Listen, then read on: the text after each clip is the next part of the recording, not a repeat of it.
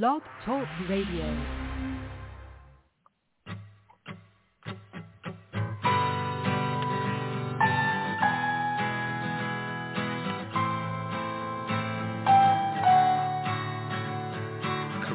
Eve in Tokyo, and Santa Claus has yet to show, 'cause Rodan's on a rampage again.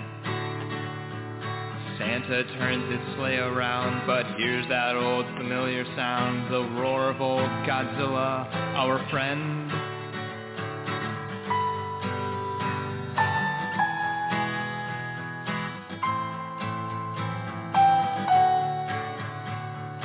Goji does a body slam and takes a heavy punch from Rodan. Our hero down, the evil one takes flight.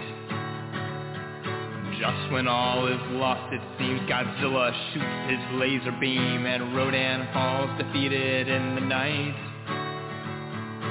And with the monster out of the sky, Santa's sleigh is free to fly. That's how Godzilla saved Christmas. That's how Godzilla saved Christmas.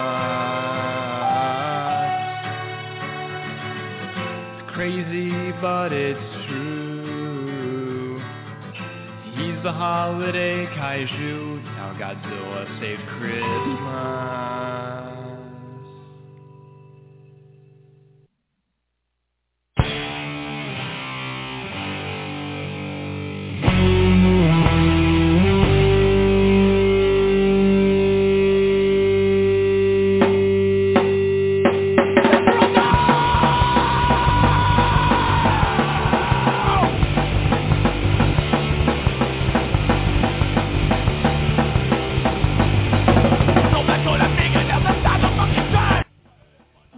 To another edition of Archivist Bets on Sexy Witches, a podcast from the Geek Girl's perspective, and I am the head huntress.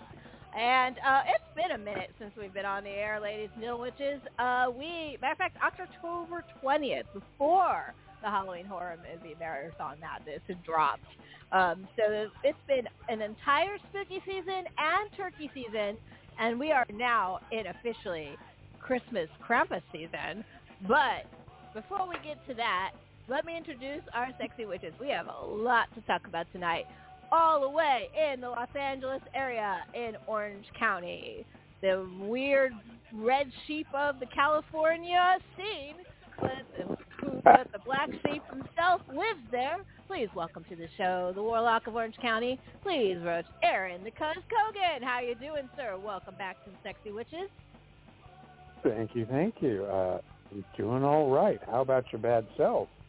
Well, I've been going through a lot, but I'm still here. Well, yeah. There's a lot to talk about. 6 feet above is better than 6 feet under. Oh, yeah, and spooky season almost killed me this year. But any landing you walk away from, it's a good one. Now back in Little Hollywood, all the way in Atlanta, Georgia. That's the voice you're hearing, the son of Celluloid, the voice of violence themselves. Please welcome to the show. This year, new moniker, film scholar, according to the liner notes of Archivist of, what was it? What's the movie? Calamity of Snakes. Calamity of Snakes, which you can get on DVD shelves near you. Please welcome to the show, Nathan, the Sturdy Sorcerer, Hamilton. How are you doing, sir? Like I never met you before or something. Yeah, right. Hello, ladies and gentlemen, everything in between. It is wonderful to be here. And yeah, I actually, in a review of the commentary track that I did for the Under Films release of Calamity of Snakes, I was referred to as a film scholar. Woo! He's also a cinema historian in another one. So yeah, I mean, he's getting all the official monikers. It's all for me funny. spending an hour and a half of me freaking out about snakes. So, but truly though, he's not though, because he's actually the wrestling nerd, and he. I'm a historian. Thank you. No, he is totally like when it comes to that shit. I don't think there's not many people other than maybe.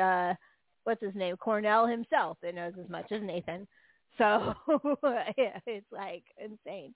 But so welcome back, gentlemen. Unfortunately, my immediate co-host, my partner in crime for this show, Raven, cannot be here with us tonight, but they will be there in spirit, and hopefully in a couple weeks when we do our best of 2023, they will be able to join us for that. And when I mean best of 2023, we don't actually talk much about film.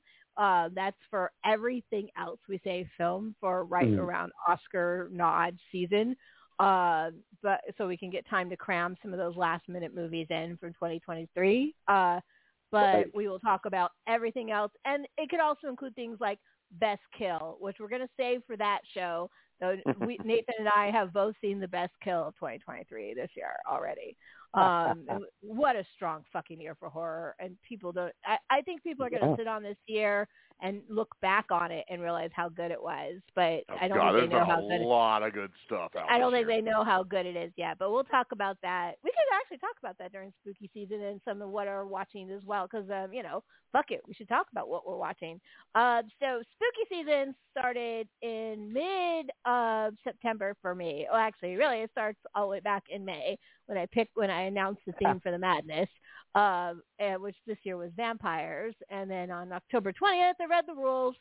And then we were a go, and it was 2 weeks of warm-ups, 4 weeks of movie watching this year, and the winner was in a colleague of Erin's and in their neighborhood, Lynn Niall. So congratulations for Lynn for winning the madness and watching more vampire movies and TV than anybody should ever do in their lifetime. Yeah, it's probably not healthy. No, I don't think it was. Have you ever read Flaming Carrot comics? Because the origin story of Flaming Carrot, which is Mystery Men, was a spin-off of them. Okay. But his origin story is he goes slightly simple from reading a huge stack of comic books. And I'm kind of worried about the same thing happening with Lynn. But with yes, and last time I saw, Lynn's been unfortunately going through a lot, Lynn. I know you have. I'm sorry. We all are thinking about you right now, but I also know they've been binging more of Dark Shadows while all this shit's going down. Oh my God! I did a whole bunch of Dark Shadows too. They haven't stopped. They were cool. Well, there's like what 1,100 episodes or something ridiculous. I mean, there's a lot. God. Okay. There's so many episodes of that show. Man, there were some people that used episodes of that show to rack up the points. Well, yeah, and Jonathan Frid is amazing. So I'm really glad. Huge scores posted because of that. So that was the first time I had the binge be a television show, and I'm really glad I did, because a lot of people don't remember. Dark Shadows is one of those ones that's kind of like this weird subculture of fans, and they're getting older in age. Because they were my mother's age. Watching that show, I was born in 1973, and I think it ended in 1976, something like that. Is that right? It's somewhere around there. And so I have like vague memories of it, but I know my mom was a huge fan of it. She even had the vinyl soundtrack of the show. Oh my God! I really want a new version, a new copy of that, because there was a speech in there that I actually read, which I can't remember right now, from that album, from Dark Shadows, at her eulogy. Oh. Wow. Yeah, and I can't remember it right now. That's really sweet. Yeah, so, my they mom go on forever. You're right. I think it's like 3 seasons before we even meet fucking Barnabas Collins, and it was still pretty amazingly interested. I had it going in the background quite a bit, and I really got into it. For a soap opera, pretty cool stuff. And the lady who played Angelique recently passed, actually, since we've been off there. A lot of people from our childhood, also from 70s icons, have died in the last, because Marty Krofft died 3 days ago. And I knew he was unwell. I remember reading an article that I actually honestly thought he already passed. But he was I went back and looked at the article, and he was in hospice care, which is very different. But yeah, he has officially passed. His brother had been a mainstay of local conventions for a while. I mean, they are who they are. Whether you like their stuff or not, they were influential as fuck. I've never ever understood how much they got away with. Like, they got away with so much. The show that I always think about the most that they got away with was the kids show, but it's not. The Richard Pryor show, which was also Sid and Marty Krofft. It was one of their last ones. And it ends with them all being dead, just like the Black Adder did. Like, he kills everybody off. A kid show. Brutally murdered the entire cast. Amazing, right? Huh? Ballsy as fuck. You go. No, go ahead. No, I did not go. Okay, but there was also Lidsville, which, Lidsville. They were like, we don't do drugs, but Bugaloos, I love the Bugaloos. Absolutely love the Bugaloos. And I love Dr. Shrinker and, of course, Land of the Lost, which, as a science fiction nerd, was definitely an influence. I was telling Nathan about Sigmund that. and the Sea Monsters. I love Sigmund and the Sea Monster. I love the theme song, which was released as a single, by the way. And I don't know why it's never made any of my spooky mixes, because it's such a great song. That one, they had a block for a while on the mornings on Saturday, and Land of the Lost always played buddish early, which is the only problem. Like, it played at like 7. Like, I had to get up early to watch Land of the Lost, and my parents were up watching it, so, it wasn't that hard. But the Bugaloos played before it, and then Sigmund and the Sea Monster played after it for a while, and then the one with the talking car, which I don't remember the name of, but there was one with a talking car. Was it animated? No, it was live action. There was a talking car. Talking car? I don't remember that one either. The one that I remember really, really well, because it played in the afternoon after grade school and kindergarten, was the Banana Splits Adventure Hour. Oh, a lot of people love that show. I didn't watch it as much. I was telling Nathan that have you seen the horror film? No, I need to. It's actually pretty good, and it's timely, because with that Five Nights at Freddy movie, which was dreadful, by the way, the Banana Splits movie is much more closer to that people have been equating the movie with Willy's Wonderland, which there is obviously similarities between Willy's Wonderland and Friday Night at Freddy, but I found it more closer in tone to the Banana Splits movie, which I thought was better because there's super child endangerment and axe murder. So it's a lot. I enjoyed that one a lot more. So give it a try. I'm curious what you guys would think, since you're the guys with testosterone. But I enjoyed it. Watching your childhood. The show you were talking about. Oh, I'm sorry. I didn't mean to interrupt. You go first. Go ahead. No. Oh, I was going to say, the show you were talking about with the talking car was Wonder Bug. Wonder Bug. Okay. I remember I didn't really watch Wonder Bug very much, but I was committed through Sigmund and the Sea Monster usually, and getting up early enough to watch the Bugaloos was a bit of an issue because, like I said, Lost was at 7, so it was at 6:30, and then occasionally they would throw in one of the other ones randomly or in the early like Dr. Shrinker, which I absolutely love. Dr. Shrinker, I think it's underrated. It was some of the best scale on television. Everyone points to Land of the Giants, which, don't get me wrong, enjoy that show too, but this one had better scale, I thought. So for a cheap, low-budget film, TV show, they knew how to do forced perspective. So, Dr. Shrinker was cool. I like that one. Anyway, but he passed, and that was just a few days ago. But spooky season was wild. Our spooky season was hit and miss. We did a lot, but then there was like a big chunk of it that had nothing really to do with Halloween or spookies. We had to do this road trip to Jekyll Island, which is in South Georgia, and where Nathan was one of his other monikers, the preacher of the Black Lagoon. The preacher from the Black Lagoon. And he officiated a wedding on what's called Driftwood Beach there in Jekyll Island, and they should call it Sand Gnat Beach. Yeah, there was a lot of sand gnats are so thick on that beach. Oh my God! And it was also getting close to the end of the day, so they were out in force. But we were one of 4 weddings that day. Like, as we were coming on the beach, one was leaving, one was in progress, and as we were leaving, another one was coming on. So, popular so spot. Apparently, very popular spot for weddings. So, but it was fun and a good time, and we got a trip into the Okefenokee, something I've always wanted to do. It is one of the last untouched preserves in the United States. Like, it has no pollution in it other than some small motorboats here and there, which is so unusual. And I had no idea how precious and scarily vulnerable that place is until I was there. It's absolutely gorgeous. It's beautiful. There's so much wildlife. It's also deceiving, and I'll ask Nathan what his perspective on it. I was being a native Georgian, but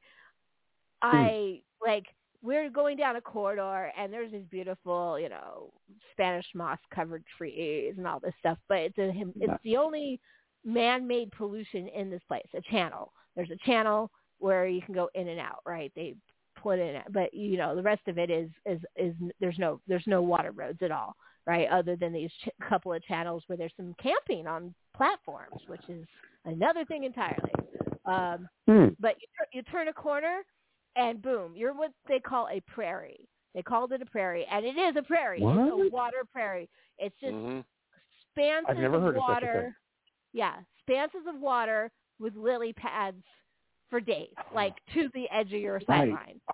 It is absolutely I got gorgeous shots, yet it's absolutely unfilmable. What it looks like. Like I don't know how you capture that. And make it and do it justice, because being in it is a lot different than the photos I got. There's lots of alligators, and tortoises and animals, and that, of course, the biodiversity makes me happy. I love animals. And there's if you like kayaking, like I said, they actually have platform camping like you do in the Everglades, which is amazing. It's something I've always wanted to do. Is to do the platform where you kayak to one platform and you sleep there, and then you kayak to the next one. I've always wanted to do that. It's a really neat place. So it took a lot of our spooky season away, though, during that trip. But we made the most of it. I also saw some dead Indians. I guess so they might count. Like, we went to an Indian burial ground. We went to some burial mounds. Yeah, in Macon, Georgia. Yeah. So, there's that going on. So technically there were dead bodies, but we did get quite a few walkthroughs in, Aaron. So I'm going to throw the mic. And quite a few that I had never been to, despite being a native of Atlanta for the majority of my life. So I'm going to throw the mic to Nathan and let him talk about the walkthroughs, because that we did all types. We did the corporate kind down to one of the coolest homegrown haunts I've been in ages, and we did several. So it was a really fun trip. So we did get a road trip in with a bunch of walkthroughs and stuff. So Nathan, talk about those. Talk about this year's Netherworld and give it a review. Anything else. And we should also I should talk about the media convention I went to, and then I'm going to throw the mic to you, Aaron. Okay? Sure. All right. Well, we started off our trek through the haunts of Georgia and Tennessee and wherever else at Netherworld, which of course is my most recent haunt home. I worked there for a long time and is in the top 10 in the nation almost every year. What did you say they were ranked this year? I don't remember, but they were like number 2. Yeah, something like that. Yeah, they were top 5 this year for sure. Last year they were 10. As always, it's freaking amazing. I mean, Netherworld is the Disney World of haunted houses. Basically, like, you can tell, like, so much money is spent on that place. The level of artistry in there is amazing. You can't see everything on one walkthrough. You'd almost have to go through multiple times to catch all of the detail in this place. It is so fucking dense. Oh my God, it's so dense.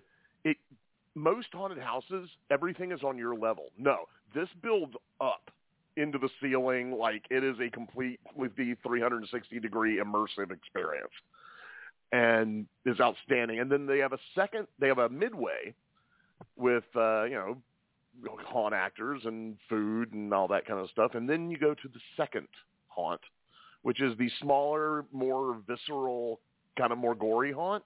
And this year it was all about them harvesting nightmares, which one of the most interesting things I remember seeing is, because you went through and it was like, just the whole theory was they were in a lab with all the things that scare people.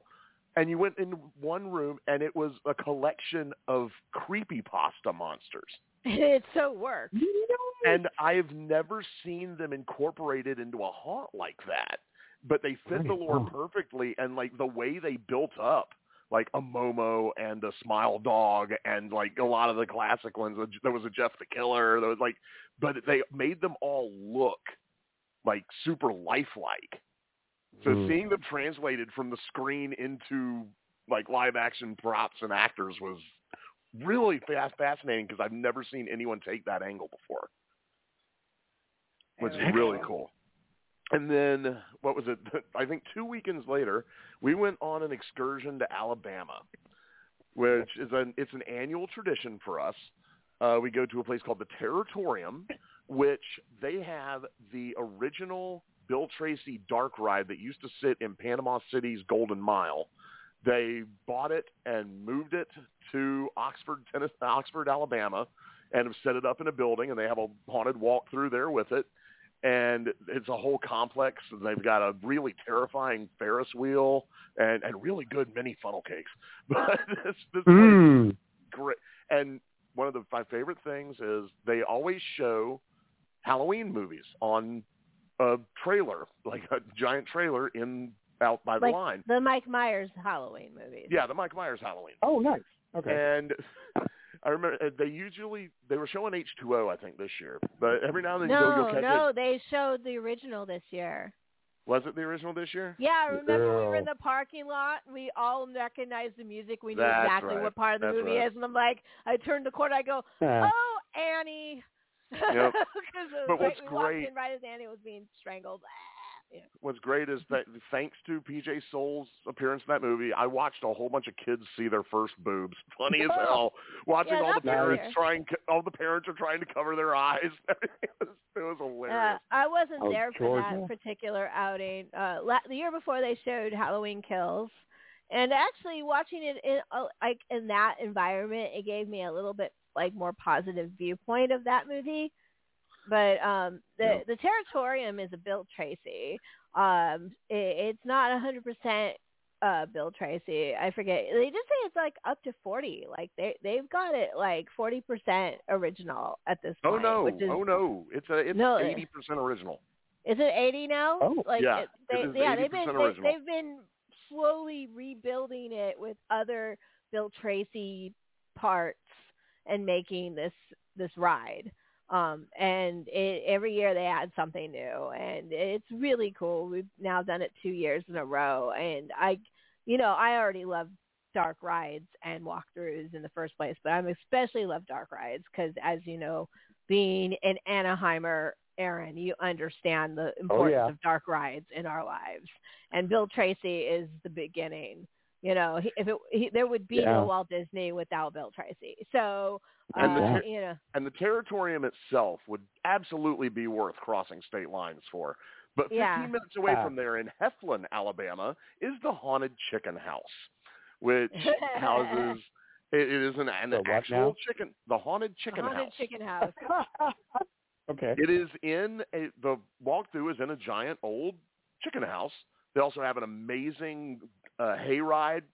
They have a Stonehenge of hearses in front of this place, like sunk into the ground, it's awesome. And I will actually throw it to the Hauntress because she did the walkthrough and I didn't, because there's some parts of the walkthrough that are kind of tough if you have limited mobility. But I will say that is the last haunt I went in. And one we'll talk about in a minute, almost came close. That's the last time I was in a haunt where I actually didn't feel safe, which is a good thing. Wow. It leans into its Heflin, Alabama roots. Let's put it that way. So it's got this whole Southern Gothic horror thing going on, and it is grimy, it's dirty. It leads with chainsaws. Okay, you walk into a slaughterhouse, and there's people with chainsaws at the beginning of the walkthrough, which is something I have never seen before. It's usually at the end, and they're running you out, and I am terrified of chainsaws. There were 4 of those motherfuckers in there, and I had to walk through that. I got through it, okay, and believe it or not, with that being the first thing, I actually was okay for the rest of the haunt. You know, and there was a scariest part for you.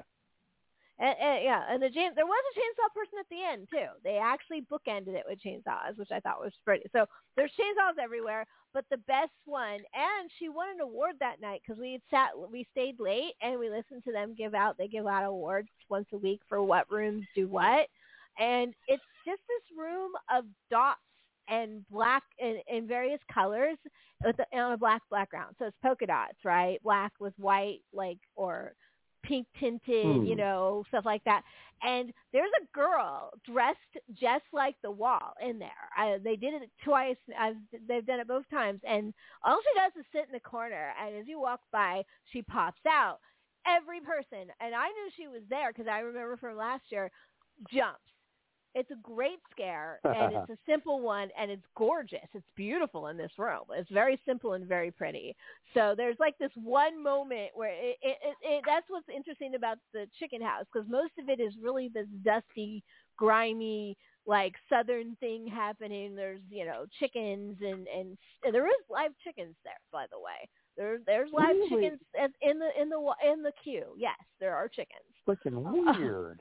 Yeah, and cool. it's put on by the Heflin. No, it's not Heflin. I forget what county it's in, but the volunteer firefighters put it on, and it's a fundraiser for various local charities. Yeah, and the hayride is by far my favorite thing. It's of all the stuff that we do nearby, that was my favorite hayride so far. There hasn't been a better one yet. It's unpredictable. It's silly. It's fun. There's pyrotechnics. There's genuine jumps going on. We had 2 people who had never done a haunted hayride in their lives with us on the ride, and it was so funny watching them pop.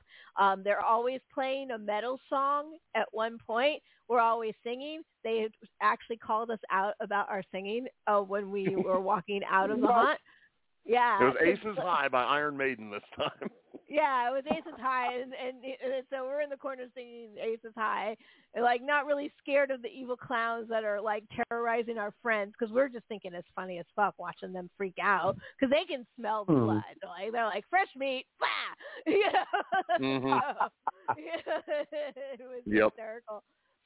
You get that sense when you're a haunter. You can smell fear a mile away. It's not even that expensive to go there.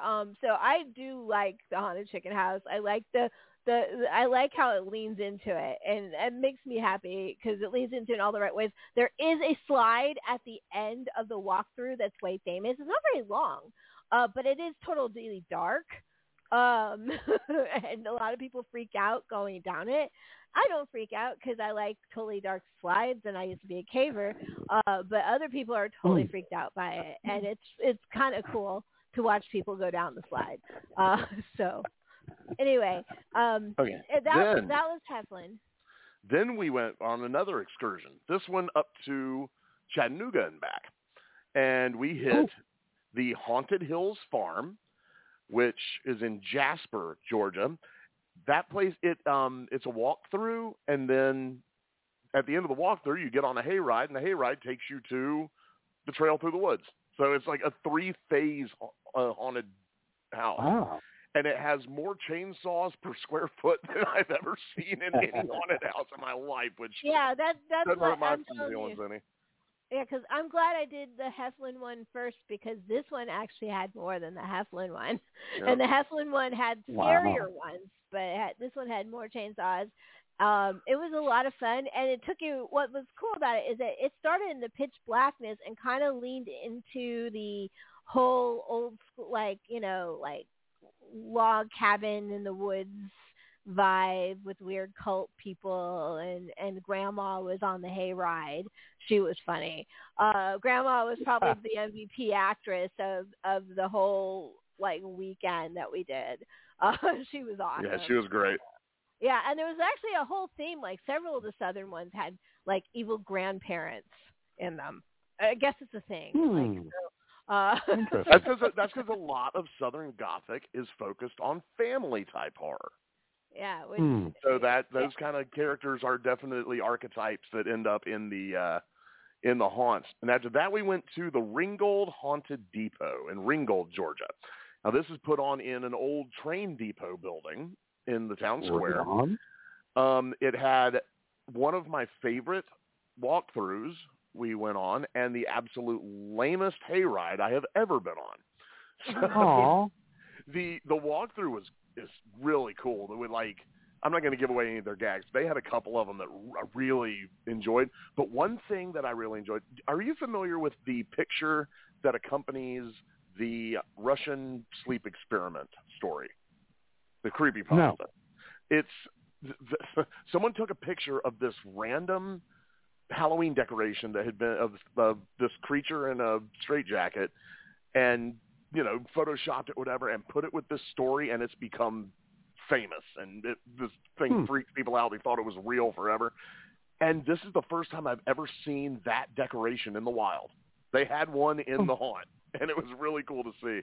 But they also had this one part where they had a projector that was projecting snakes onto the floor, just slithering all over the place. And I don't know how this works, but wherever you stepped, they moved out of the way.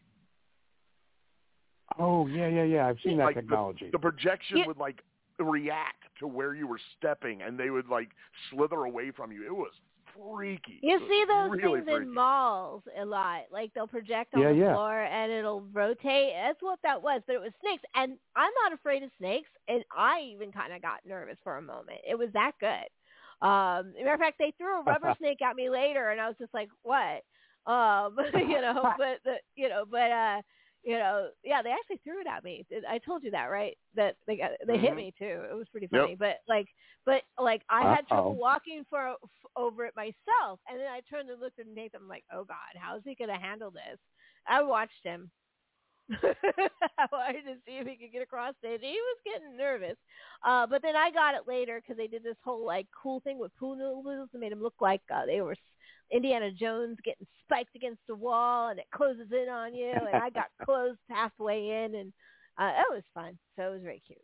It was that was cool. all But then middle school kids in there, and they actually warn you about that. They get excited, so they apologize if they bump you.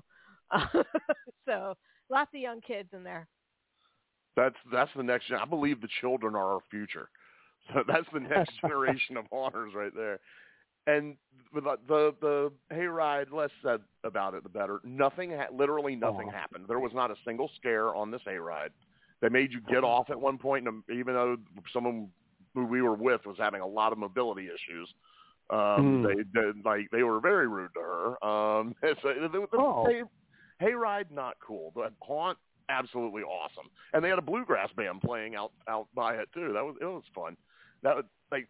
If you go to Ringgold, the Haunted Depot, do the haunt, skip the hayride. But after that was my favorite haunt we went to this year, and it's a new one on me.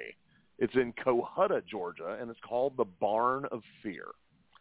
Now, whoever designed this is either a genius or lucked into one of the best effects ever. You turn into the woods. You're going down a path through the trees that is wide enough for a car. There is one sign. That was it. Middle of nowhere. Oh, wow. One little sign.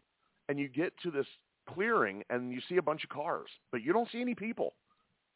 It's just it's dark. There's no lights, nothing. They're I guess this is the place. And so we kind of looked around, and we noticed there's a fence over there on the other side with a couple of lights on the fence. We're okay, we'll just follow the fence.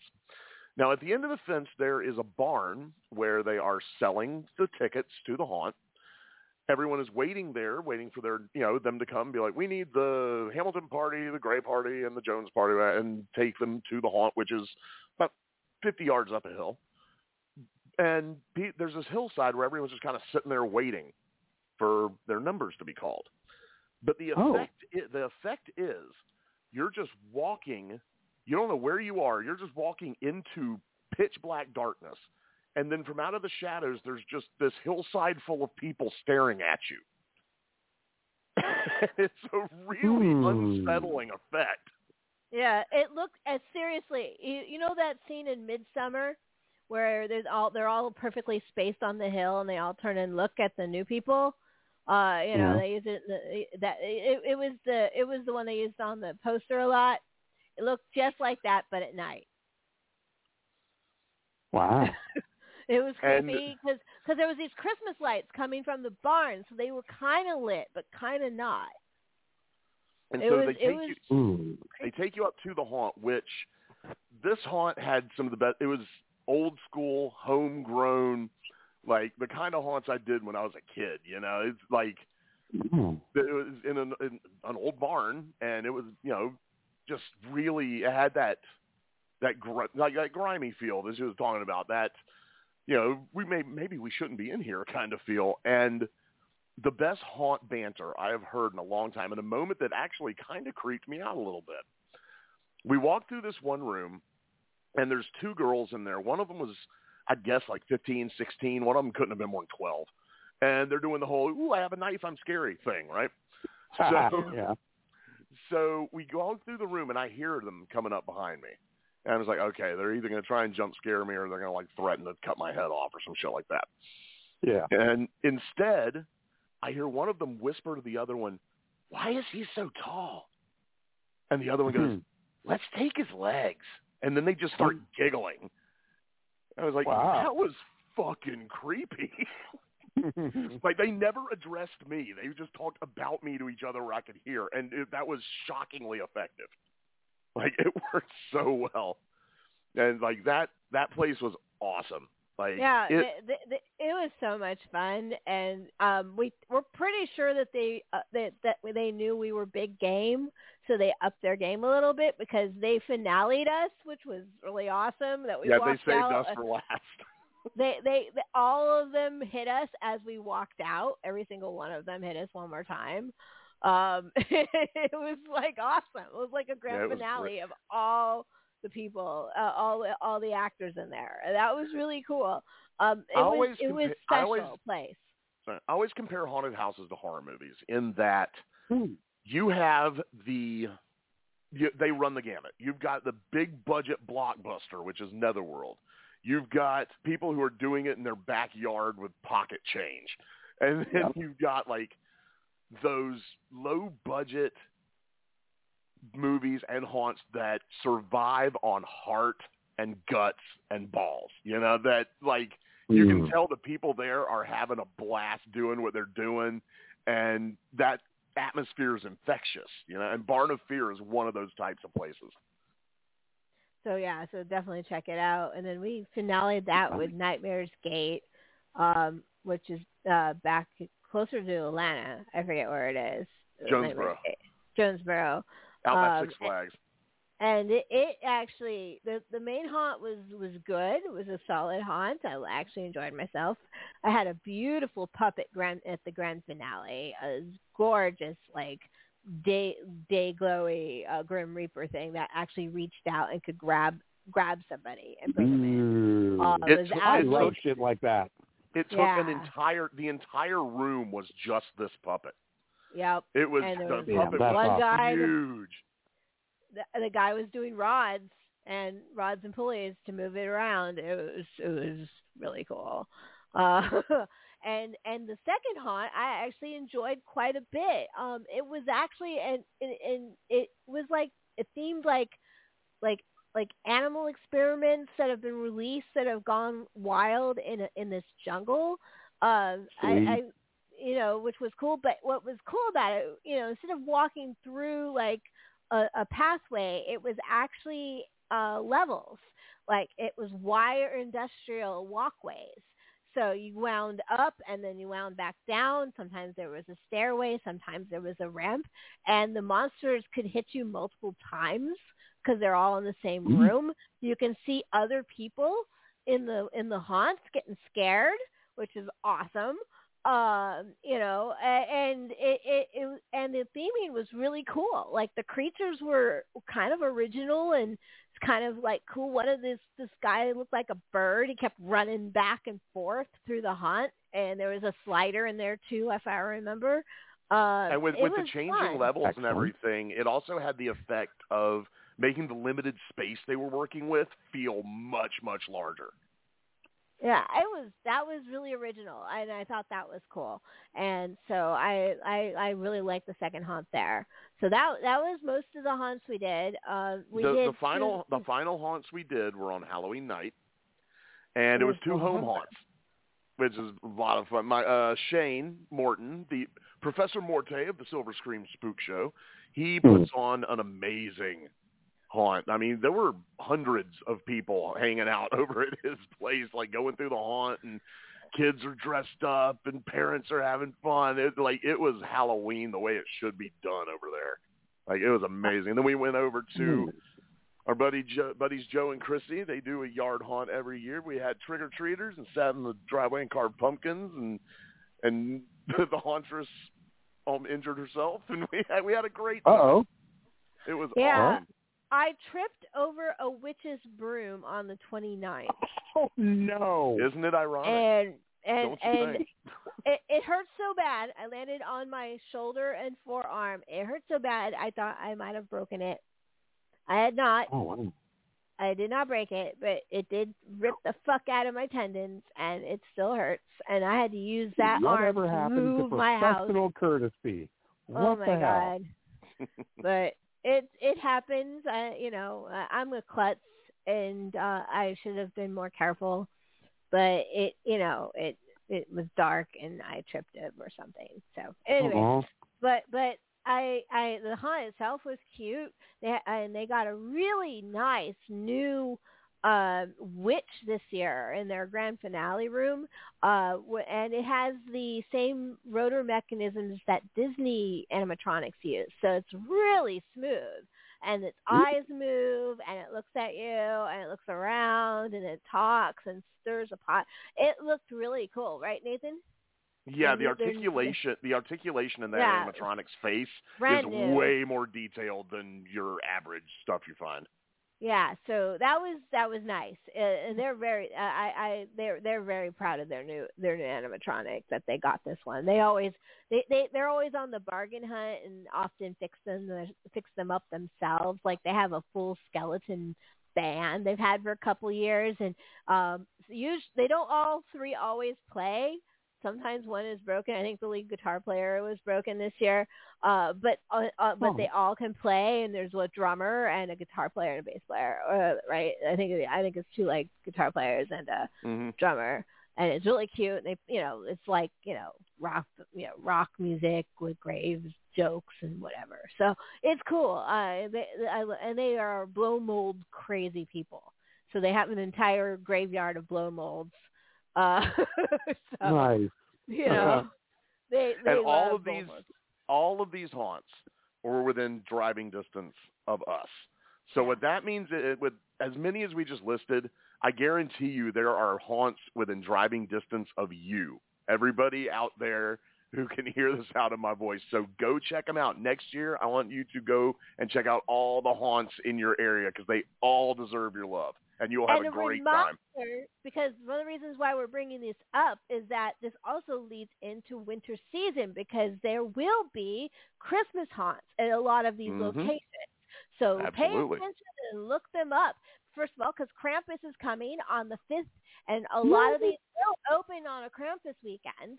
And do a horror hunt. And then sometimes they'll just open like on the middle of Christmas season and evil elves or whatever, drunken Santas. I've seen those too. Whatever, they do. It's awesome. So look for this stuff. Support it in the winter Christmas season too, because this stuff is appropriate for Christmas and it is awesome. Here. Mm-hmm. So, now, we've talked a lot. I was going to say, I'm just not going to talk about my media convention very much other than I got to meet Carolyn Monroe, and that's why I was there. What was that like? Yeah, this is the second time I've met her, and it's delightful because she's amazing. I went to her panel first, listened to her talk about all the people that she met and worked with, everyone from Paul Naschy to Chris Lee to Peter Cushing to whoever else.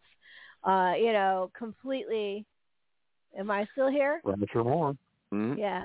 It's a con called Monsterama, and it's a small con, but it's focused on classic horror. Right? They don't really do much with the modern horror. It's all about old school stuff. So that was fun. We got I actually at that place found the Elvira Coors Light stand up display that I remember seeing in the store in 1986 that kind of changed my life, and I was able to get one for my very own collection, which is awesome. And then the most it's kind of telling about the Hauntress and I. Then we split, and she got Carolyn Monroe's autograph and met her, and I went and got a tattoo. So it was the perfect way to spend the weekend before Halloween. Very cool. So yeah, it was. So we did actually salvage our spooky season and slid into home, even though we had that total shutdown of spookies. Before we got to see some Hammer flicks on the big screen. Yeah, we did actually during the Mummy and Satanic Rites of Dracula. Mm-hmm. We got to see Bride of the Monster at the Silver Screen Spook Show. We got to see a little known Atlanta shot called Vampire Cop. The 1,000 Yokai. Didn't we get? We got to see that too. Spook Warfare. Yeah. Yeah. Excellent. We super saw that rare big screen. Showing that. I had never seen it before. I knew about it. All I knew about was the umbrella. There's an umbrella in the movie, which is kind of a famous image. I didn't know anything more than that. It was cool. We spent a day at the Buried Alive Film Festival and saw all kinds of great stuff. We're going to talk about that more later on. There's some stuff going on. Yeah, we're going to hold Buried Alive for another show because we got a lot to talk about. We've talked a lot, so I'm going to get Aaron. Tag. I know that you've been super busy. Talk about your spooky season, and then let's go ahead and lead it into Godzilla because I think that I know you also got to see Godzilla, and Godzilla -1. I did. Spoiler free, please, because we have a date on Saturday. Yes, spoilers. Yeah, we're going to sushi and going to see it in IMAX. Okay, save that for the end. But we're going to go eat sushi and then go watch the Godzilla movie. It's perfect. But as all good things, start at the beginning, and when you get to the end, stop. That's one of Natalie's favorite quotes. You know, she's a huge Alice in Wonderland freak, right? Oh, yeah. Well, who is She did paper spun it and everything. I was going to say, I got to do the dark ride in Blackpool Pleasure Beach of Alice in Wonderland, like the original one. It was cool. Anyway, right on. Go ahead. I will give you a thumbnail sketch of my spooky season.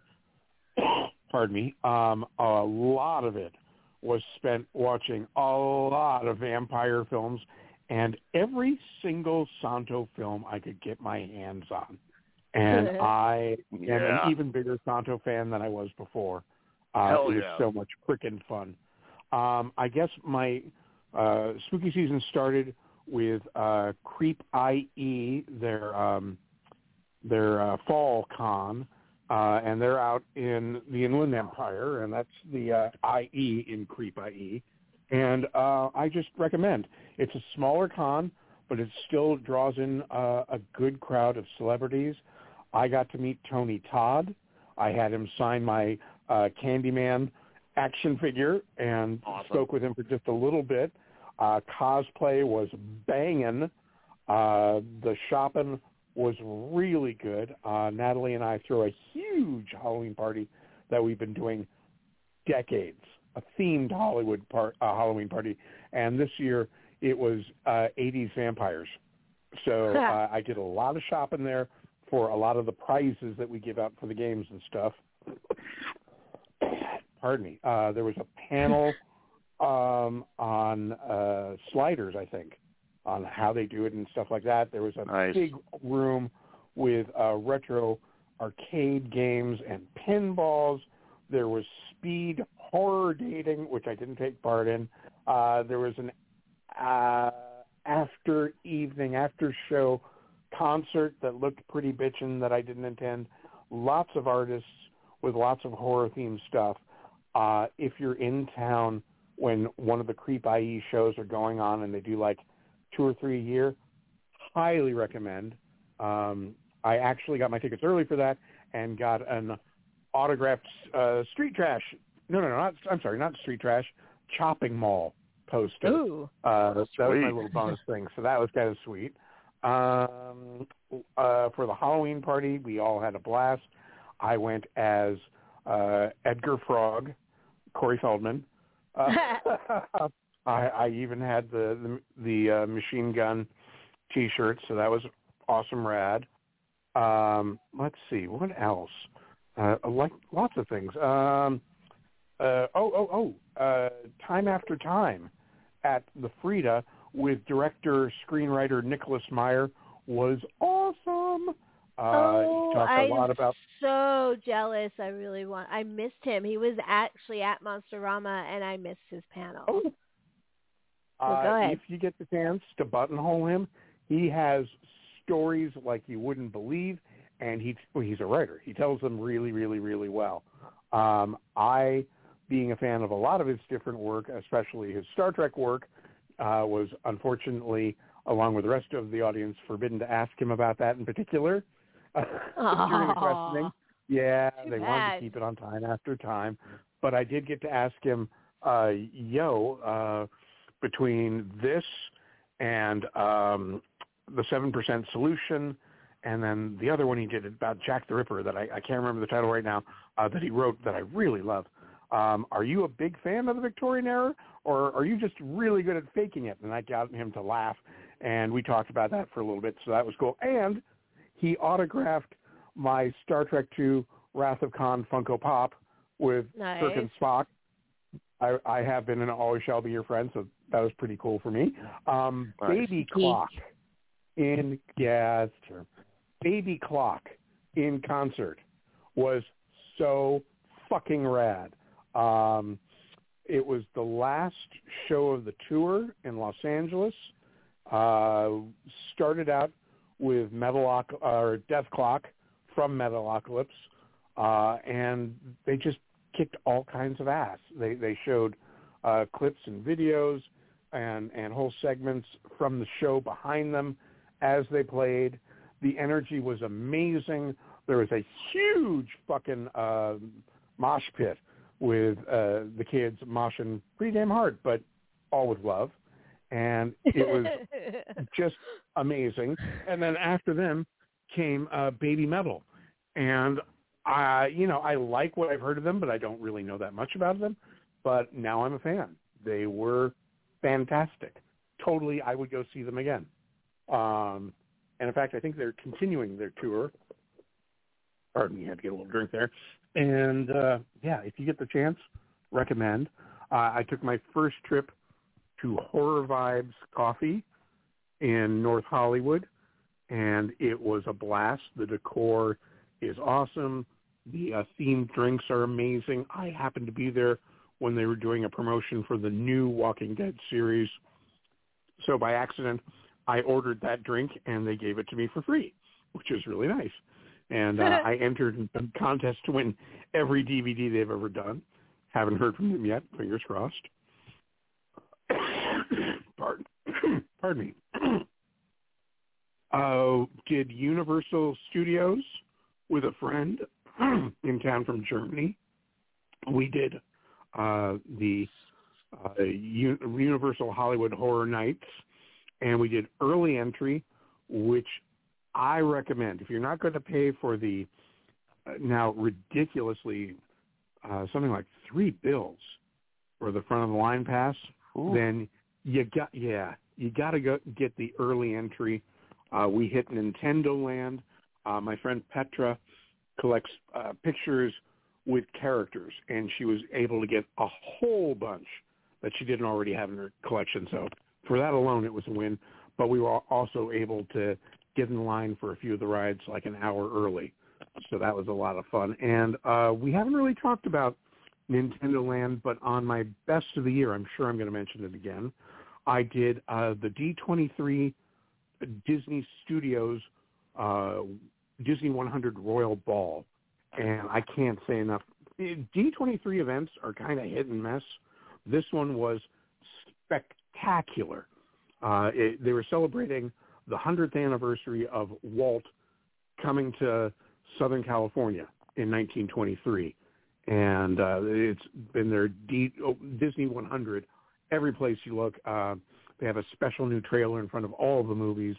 And this was a paid event for D23 members. It sold out.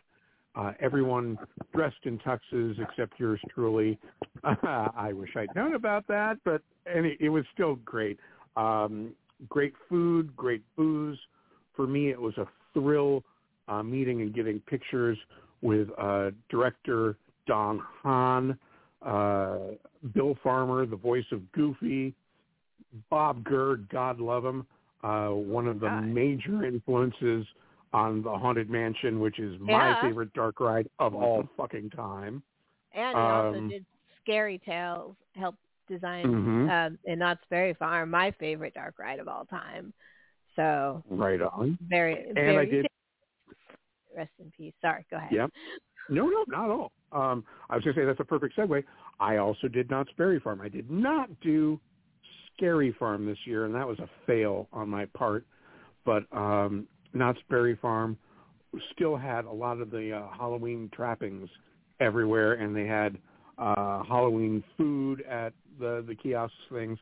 My friend William convinced me to not only get a pass, but get the food pass and the drink pass. And basically, I can get a beverage every 20 minutes, but that's a lot of boysenberry punch for one man. The dining pass, though, is a complete winner. You get a full freaking meal starting at 11 a.m., and then I think 4 hours later you can get another one. And I usually just get them to go, but, you know, they're giant plates of, like, boysenberry barbecue ribs or meatballs or all kinds of Mexican food or whatever. And, yeah, if you're looking at a Knott's Berry Farm pass, seriously consider adding the dining pass to that. The other thing was Universal Hollywood Horror Nights. Oh, my God. You wouldn't believe how many Draculas there were to take pictures with. It must have been at least a dozen. The one that really stands, it wasn't a particularly spectacular year for me for Halloween horror, but I was really impressed with what they did with Chucky. The outside facade had a whole bunch of Chucky dolls, and while you were waiting in the incredibly 30-minute long line, the dolls would occasionally come to life and start talking to each other, and that was hella fun. I really enjoyed that. That was really well done. And inside it was, you know, kind of standard. Chuckies are all trying to stab you and stuff. The other thing... Yeah, stabby. Chucky's got a Chucky. Chucky's got a Chucky, really. The new expanded Nope Land had some really good performers doing the scary red-dressed us people holding their scissors. Good scare actors, really good. Ditto the dude at the Blumhouse presentation from Black Mask. He was doing photo ops with everyone, and he was particularly scary. I liked him a lot. Blumhouse had a little setup with costumes and props from all their films, which was really fun to deal with. There was, of course, a Five Nights at Freddy's costumes thing set up. But the hit of that thing was a dance performance by a whole bunch of Megans. And nice. That was really good. I don't know if I posted the pictures for that yet. If I do, I'll tag you both on it. At the end, like, I don't know, there's maybe a dozen at the top, maybe 10 of these young ladies dancing all around us. And then they picked like 10 people in the audience to end the dance with their sword stabby at them. And I got to be stabbied. So that was kind of fun for me. Let's see, what else was really good there?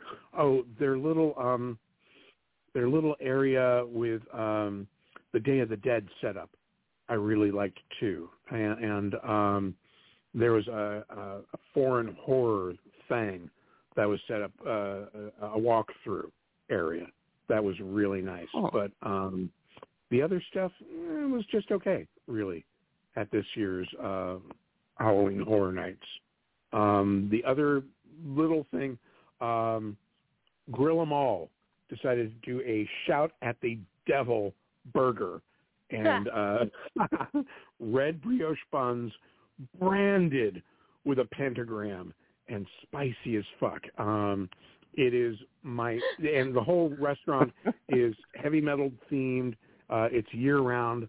They won the very first food truck challenge way back in the day, and they are, I think they're Natalie's favorite burger joint. They're certainly mine. They're a bit of a drive out there. They're over near Pasadena, but god damn, do those people make good burgers.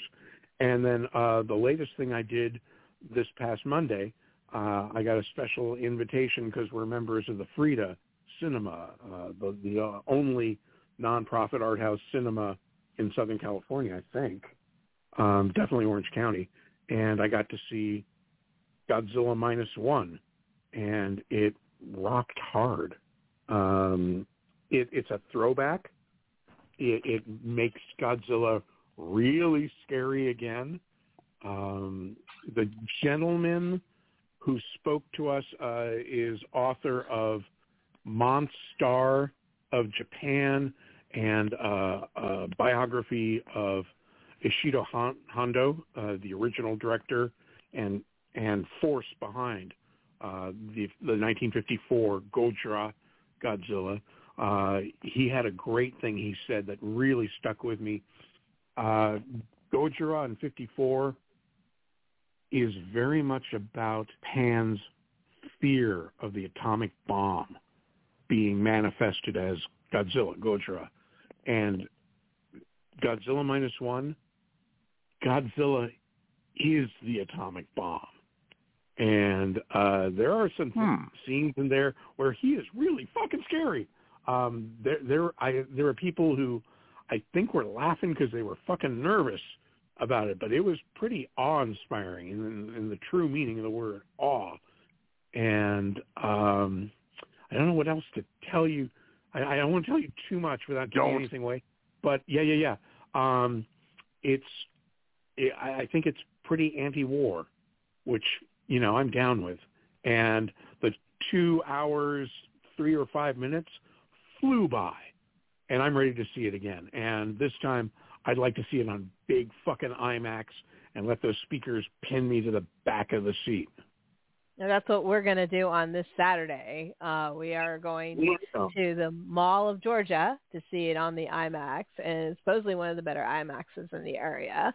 And we're going to have sushi beforehand, and we're going to go on a double date with some friends, hopefully. So it'll be fun. So we're looking forward to that. So that's why no spoilers. No spoilers. So now, Aaron, do you have any plans for the coming up this Christmas season? I have a friend coming, a different German friend coming in. We're going to go see Mary Chieffo, who, have you seen Star Trek Discovery yet? Yeah, but I don't watch it. Okay, the very first episodes, the female leader of the Klingons, that's Mary Chieffo. And she's doing not stand-up, an improv thing. Oh. So we're going to go see her. That's nerdy. She's actually friends with my friend Sabrina, so that'll be fun. What else? Oh, yeah. We're definitely going to Disneyland, so there'll be lots of holiday reporting on that. And, that's about it for my nerdy activities coming up to Sweet. That's right. Natalie has decided that this December is Spooky Movie December, and we're going to be watching a ton of holiday horror. So looking forward to that. We are trying to fit in on Friday. Our friend is doing holiday horror trivia out at the Blackstrap Game Cell. So we went to the slasher horror for October, and it was a lot of fun. And you won, right? We did. Yeah, I remember we told you. We won 4 out of the 5 rounds. Nice. Mm-hmm. It was funny that Ryan and Nicole, my 2 friends that run the trivia night, came up to us like separately. They didn't even know. They both came up to us and like, "Now we can't let you win every prize, okay?" Like, both made sure they came and told us that before the show. They both felt the need to tell us. We're like, and we still walked out like bandits. We walked out with a cool Scream game that we have yet to play, but we're probably going to be playing with them Saturday before we go to the movie. And is that the Funko one? Yes, it is. I bought that at Comic-Con, and I'm dying to play it. Let me know.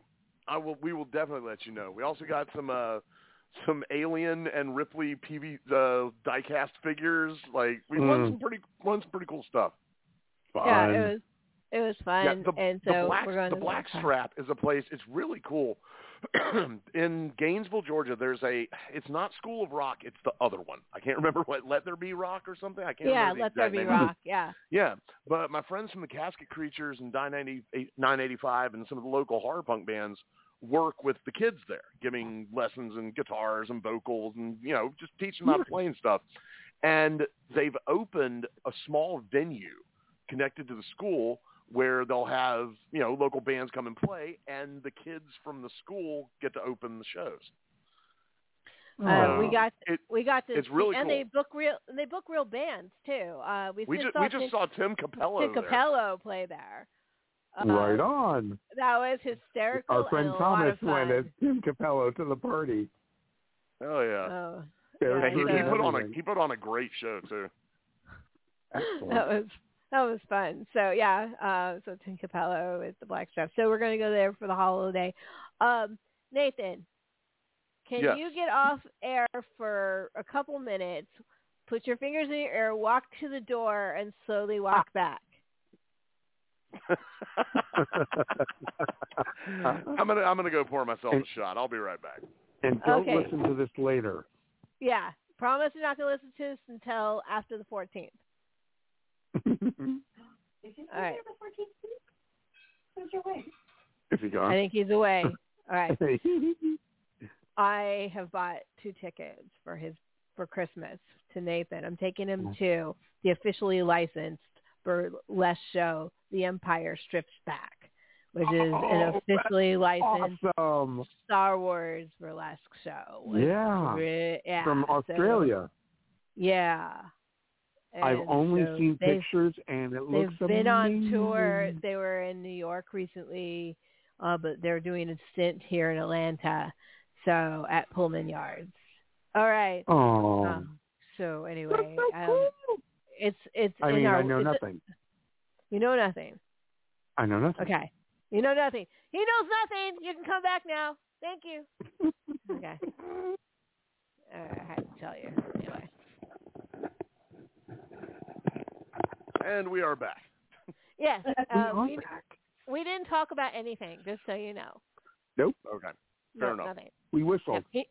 Yeah, he knows nothing. We are a lot of whistling. I know nothing.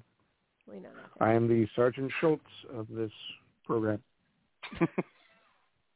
Sometimes the less you know, the better.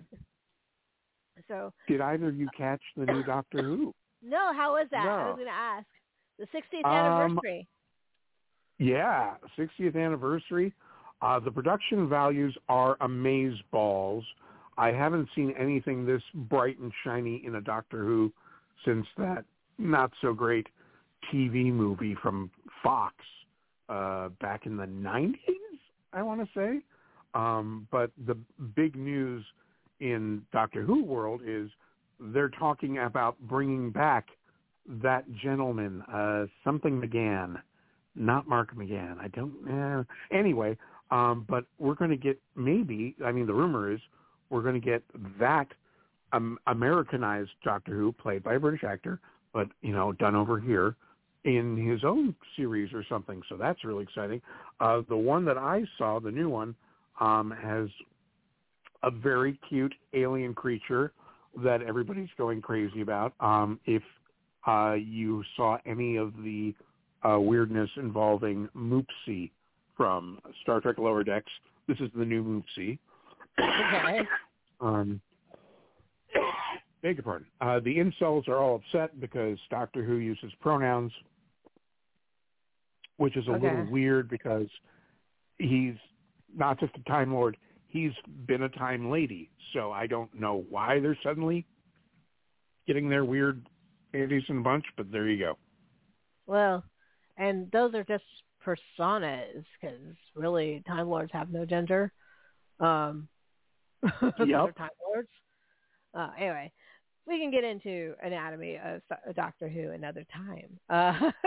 So yeah, we've never actually done a really good Doctor Who show, and maybe we should nerd it up at some point. That'd be awesome. Yeah, because I love Doctor Who. My niece loves Doctor Who and love the new one. Watched the new one several times. Yeah. They told me. That's true. We're making our way back through the new era. We just got rid of Dr. Martha Jones, who came back briefly. So we're on Donna's second round with the 10th Doctor. And it's a lot of fun. I'm really enjoying it. The picture of the fourth Doctor, my boy Tom Baker, in the old guard for the 60th. They did a still shot, which is he doesn't do any public appearances anymore. So he's old and frail, but it was still Tom Baker. So that was pretty cool to see that. So love Tom. he always will be my favorite. So yeah, it's kind of hard to argue with you, actually. When we get a Doctor Who episode of our own to get into it, I don't know that I can disagree with you on that. He's pretty awesome. So we're not actually going to do very much for Christmas this year other than family stuff. I might go see some light displays. I always like to go do that. There's one up north I want to go support called the 80s Farm, which had their entire wiring set up destroyed in a barn fire. A lightning bolt took the entire wiring out, but apparently they did a shout out on internet, and internet came to their rescue, and they were able to open. So I would like to go support them if I can. Right on. They're homegrown. They've been doing it themselves. They were actually on the Christmas light fight a couple years ago. So it's a legit lighting display, so I would like to do that. But that's about it. So we are going to fill our winter with kaiju movies because, Godzilla -1. How often do we get a Toho movie? Not very often. And so I thought to close out tonight, why don't we talk about some of our favorite kaiju movies? And I don't just mean Toho and Godzilla, though I'm sure there's going to be plenty of Godzillas to talk about. But there's, monster movies in general, like big monsters. Like, we can also talk about, like, the Deadly Mantis. I would count that. That's the real good question, because Nathan asked us earlier, what actually constitutes, when does a big monster become a kaiju? Right, like, we were talking about Ymir from, oh God, I can't remember the name. 20 million miles to Earth. 20 million miles from Earth, yes, that's right. And we also brought up Mighty Joe Young. And that are these characters big enough to be considered kaiju, because they're not on the scale of a Godzilla or a King Kong, but they're definitely giant monsters that can do some damage. Clifford the Red Dog. Is he a kaiju? Is he a cryptid? He Who the hell knows? He totally counts as a kaiju. I don't. It's fuzzy. Well, so is he. Yeah. There are fuzzy. There is a dog kaiju in the Toho universe. So Yeah, King Caesar. Oh. Yeah, King Caesar. So you can be a dog and be a kaiju. Okay. Doggo Clifford's a kaiju. Huh. Clifford is absolutely a kaiju, and now I need to. Oh God, I have movie ideas for days now. Ed canon accepted. Absolutely. We've already broken ground with this episode.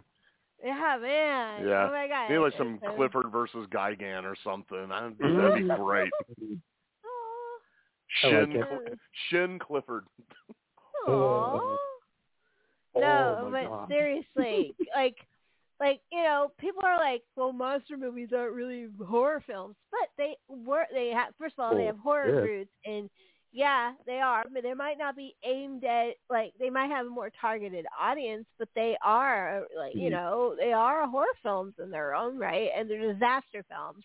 Disaster films and horror films are very close to each other, and I always, what happens when you hit when that unstoppable force of nature just decides to come and just destroy everything? There's nothing you can do. Here's one. It's a giant monster, but I never hear him mentioned when people talk about kaiju. What about Q the winged serpent? I consider him a kaiju. Absolutely. Oh yeah, I mean, love. He's not a dragon. Would be kaiju too, right? Well, or dragons their own thing? I think dragons are kind of their own things, but dragons and kaijus are very close to each other. So, there are, I would say, there are dragons that are kaiju, though, like Ghidra. So there are kaiju dragons. So, yeah. It depends if said dragon is rampaging through a city or not. If they're urban or they're medieval, is that the difference? I guess. Because there was a movie called D Wars, terrible name, but it was D Wars. That in that movie they totally treat the dragons like kaiju. And the big final dragon is a full-scale Oriental dragon. It's actually kind of a stunning shot for a CG movie. That movie is not that good, but I saw it at the drive-in, and that was a perfect place to see a movie like that. I know one of your favorites is Reign of Fire, and I would argue that's definitely. I don't blame you. They're definitely kaiju adjacent if they're not in that one. Those dragons are my second favorite dragons of all time. Not my second favorite dragon film. Second favorite dragons in a film. My number one favorite dragon is the Dragon Slayer. Yeah, Vermithrax pejorative from Dragon Slayer. Absolutely nobody can touch Phil Tippet's work in that movie. Nobody. Excellent choice. Excellent. Yeah. But, he's also, remember, if we go back to season 1 of this show, you'll hear that he was my number 3, I believe, favorite villains of all time, maybe 4. I think Lady Tremaine might have been number 3. Fucker. But dragons are I don't cool. know where we are on size here, but I would like to nominate them as a kaiju film because they're big. That was one we actually specifically brought up when we were talking about what constitutes a kaiju. I totally say they count. Excellent. Obviously, the Deadly Mantis does. Deadly Mantis is bigger than buildings. Them aren't bigger than buildings. They're about the size of buses, but there's just so many of them. I mean, but they're also bugs, and to scale, a bug that size would collapse under its own weight of its legs. Like, its legs would just buckle. Sure. And, none of them could breathe. I mean, if we're going to start going down that road, I am really excited, though. Because I demand realism from my kaiju movie. I was going to say, I'm really excited. We're getting a brand new them, and it's coming from the director of Werewolf by Night, which is one of my favorite Marvel things recently. Yeah. I haven't seen the new color verson, but I really love that. I was about to ask if you had seen the color version. No, I need to do that. I need to set aside some time. So cool. So kaiju, let's see. one of my favorites, I always point out, and it's been used on MST3K, and I think it's actually a much better film than they're giving it credit for, is Reptilicus. I absolutely love Reptilicus is great. That. I consider him a kaiju. He's absolutely a kaiju. Yes. Yes. The movie has got some weird characters in it. Like everyone's really weird in that movie. Like they're all like caricatures, yet they're kind of like slanted and weird. So you've got the typical plot, but they're weird. And then you got this, like, the origin of where they find the monsters weird, and it's a little bit gory, and then he's just silly, and he wipes out a bunch of people on a beach with his slime spit. I mean, it's a fun movie. I really enjoy it. I like it. I loved it as a kid. I still like it now. And it's a good B movie. It's one of while we were off air, Bert R. Gordon died. So rest in peace. Speaking of kaiju, he did the what was it, the Flying Talon? Was that the name of the movie? Flying Claw. Flying Claw. Flying Claw. Yeah, the Flying Claw, which is also I do consider a kaiju as well. Just so you know. Yep. So. I tell you, a kaiju I think doesn't get much love, and I wish we had more of this kaiju because we didn't see it much. Is Toho's Frankenstein? Oh yeah, I've always really dug that character design and thought there was a lot of cool places they could have gone with that character. But aside from Frankenstein versus Baragon, there's really not much they did with him at all. There was something kind of adjacent to that I really loved as a kid. The War of the Gargantuas, yeah. With Gargantua Red and Gargantua Green. Mm-hmm. And I was going to say, when Liz suggested that, when the head hauntress brought up this topic, I was going, wait a second, 10 kaiju films? Do I even have 10 favorite? And then they came spilling out of me. And I couldn't believe how many I really enjoy and how easy it was to make a list and then have to cut it down. But I was thinking that this category, more than any other horror for me, even horror comedy, which is my favorite, is tinged with nostalgia. And that kind of stuff, pairs right back into what our head huntress was saying about how it's not normally considered a horror film because so much of it is child adjacent. The era of Godzilla that had him as a hero to kids, and then Gamera and all that definitely made it. Yeah, exactly. And it was sold to us down here in the LA region on Tom Hatton's Family Film Festival, and one of my favorite things that he'd show was Voyage into Space with Johnny Sacco and his giant robot, and they would fight kaiju. Johnny Sacco! Oh my God, I used to watch that shit religiously. It played right after Ultraman when I was a kid on KTVU Channel 2, Captain Cosmic. Again, my boy, oh my God, I'm blanking his name. Nathan, name of the horror host out of California that I love so much. Bob Wilkins. Bob Wilkins. It is, my God. What can Captain Cosmic, it was Bob Wilkins. So once again, influence on my life. So, well, Johnny Sacco and his giant robot are definitely kaiju adjacent because most of their enemies, right? Yeah, well, no, and they'll grow in size to fight. So, absolutely. No, it's like Ultraman. They grow in size to fight. And the Johnny Sacco has a kaiju robot replica of himself that the family and he fights too. So they're absolutely. I consider them absolutely kaiju. Well, I would have to throw that on part of my favorite list because as a kid, oh man, I was obsessed. Yeah, I love that shit when I was younger. It's funny, but it's hard to find good copies of it now. Like, it's out there. You can find it, but nobody has, no one's done a restoration. They've done it for Ultraman. I just bought that set. Oh. But they haven't done it for Johnny Sacco yet.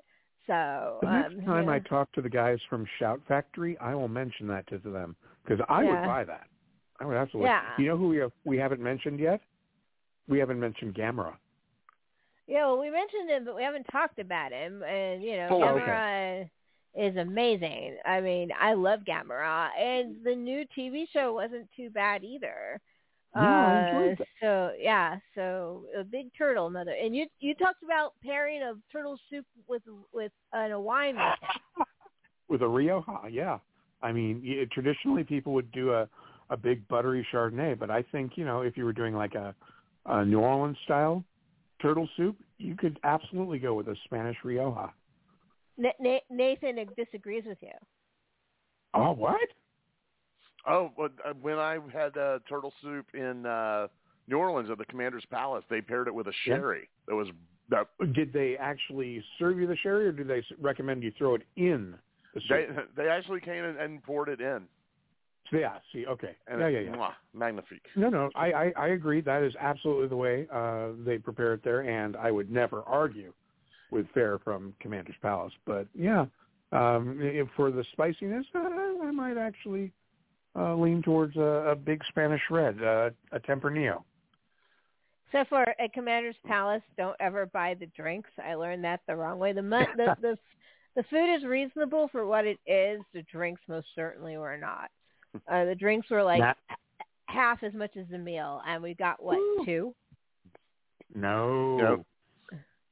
That's why drinking beforehand. Gamera has actually, the word has taken on a new meaning. It's an adjective now in our usage because we like to go to a place called Iron Age. It's a Korean barbecue place. And when we leave there, we both say that we are so Gamera right now because we are full of meat. Yep, we are so Gamera. Which, by the way, is also a reference to the Mystery Science Theater 3000 and that week-long series of, they did 6 of the 8 Gamera movies that exist, I believe. So I have the box set. Yep. Classic. Natalie just turned to me and said, Gamera is really neat. He is full of turtle meat. We believe in Gamera. We believe in Gamera. Thank you. That's right. So I also believe in Gorgo, which you have to throw him in the mix if you're talking about Kaiju, because Gorgo is a big baby Kaiju, and then there's a mama Kaiju in that movie, and it's unusual in the Kaiju world because it's actually an English property. It's shot in England.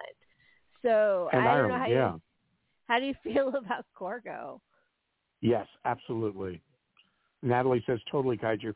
I just watched Gorgo as part of the 36-hour Turkey Day Marathon, which I caught most of.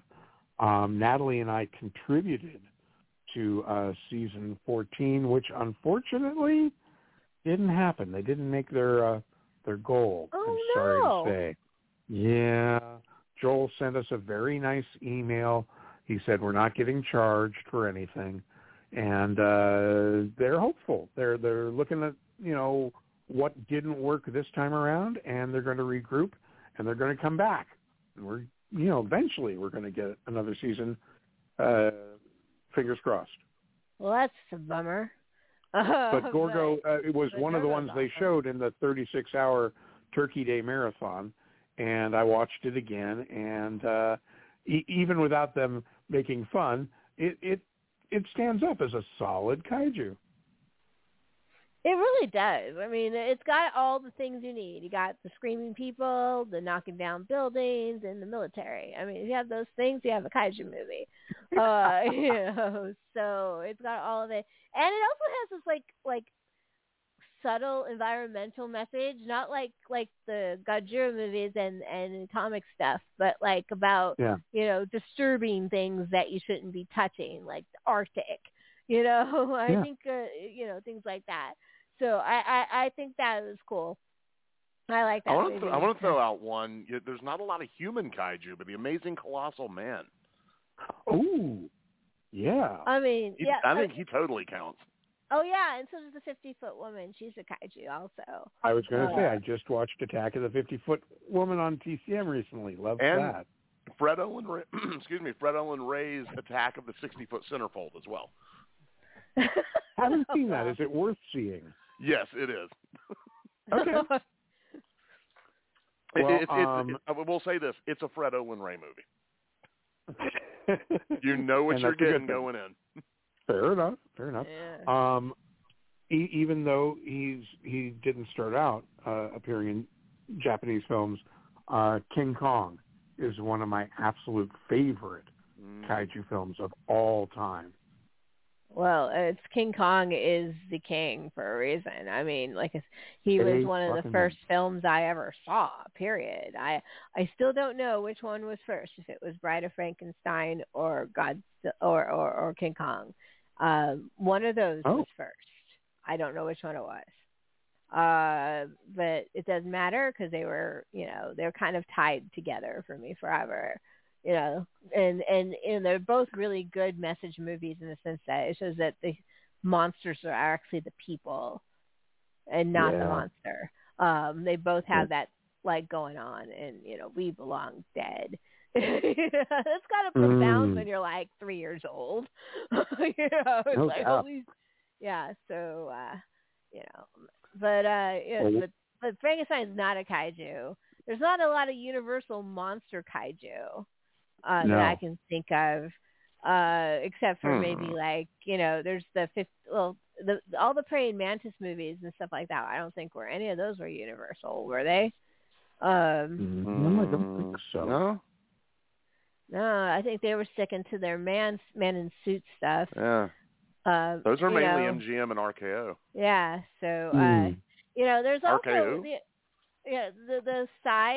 the side genre that isn't quite kaiju that was popular in the 70s of oversized animals in large amounts, like Food of the Gods. Giant, lots of giant rat movies. There's a few giant rat movies in the 70s. And giant bunnies. Giant bunnies, Night of the Lepus. I love that movie.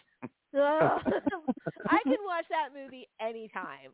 That is that. It's not on my favorite horror movie film of all time list, but it's on my most watched list. I don't Natalie know what it is loves about that film. Movie. I have a confession. I don't think I've ever seen the whole thing. I've seen little bits of it, and it's one of Natalie's favorites. She just said. Oh, it's hysterical. It's good from beginning to end. It's got a person from Star Trek in it, which is always a plus. And DeForest Kelley, right? Yeah, it's DeForest Kelley. Dr. Okay, I'm on board. And they use classic tropes, but it's giant bunnies, and they're slowed down in slow-mo destroying models. It's gorgeous. It's just what I like to do with that movie, and I haven't done it in a long time, is if I have a Halloween party, I will put up a sheet and kind of ruffle it so it kind of has bulges in it, and then I'd project Night of the Lepus onto that. So you have all these slow-mo bunnies in the background of your themed Halloween party.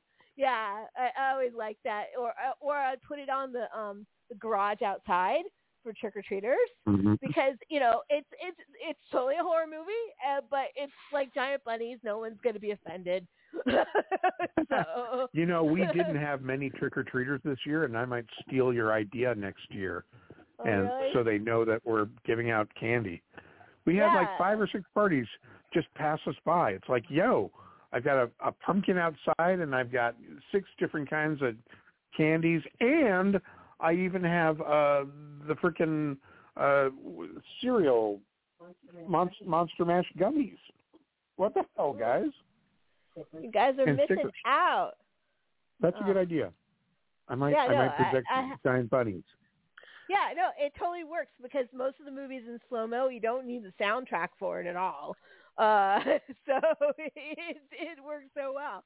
I kind of ripped that off, though, from Confession from Primus.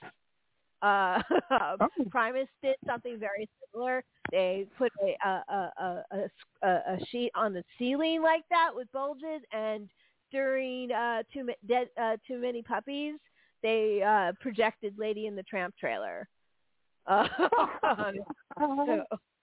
Nice. So I actually stole that from Primus. Now, kaiju are not just the domain of movies.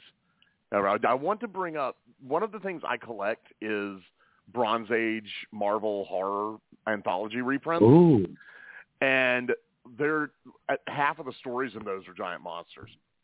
Fin Fang Foom and Droom and Gorg and all those guys. Like, those kaiju comics from that time are some of the most fun reading that you can get. Godzilla even has a series. Yeah, you just reminded me of one of my favorite recent kaiju, Starro the Conqueror in the Suicide Squad. I thought they really did that well. He was cool. He was totally cool. A lot. And he was so sad at the end. I was like, "Oh, I like floating."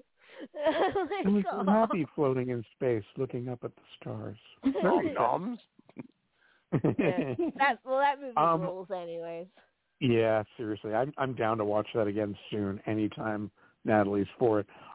Is everyone a fan of Pacific Rim? I'm a huge fan of that one. I have mixed feelings about the first movie and did not like the second. Did you like the kaiju? I like the concept of the kaiju. Yes, the kaiju. The design was cool. The movie, I think that the kaiju probably deserved a better movie. So plot-wise? Yeah, I wasn't happy with that movie. I don't know why it didn't work for me.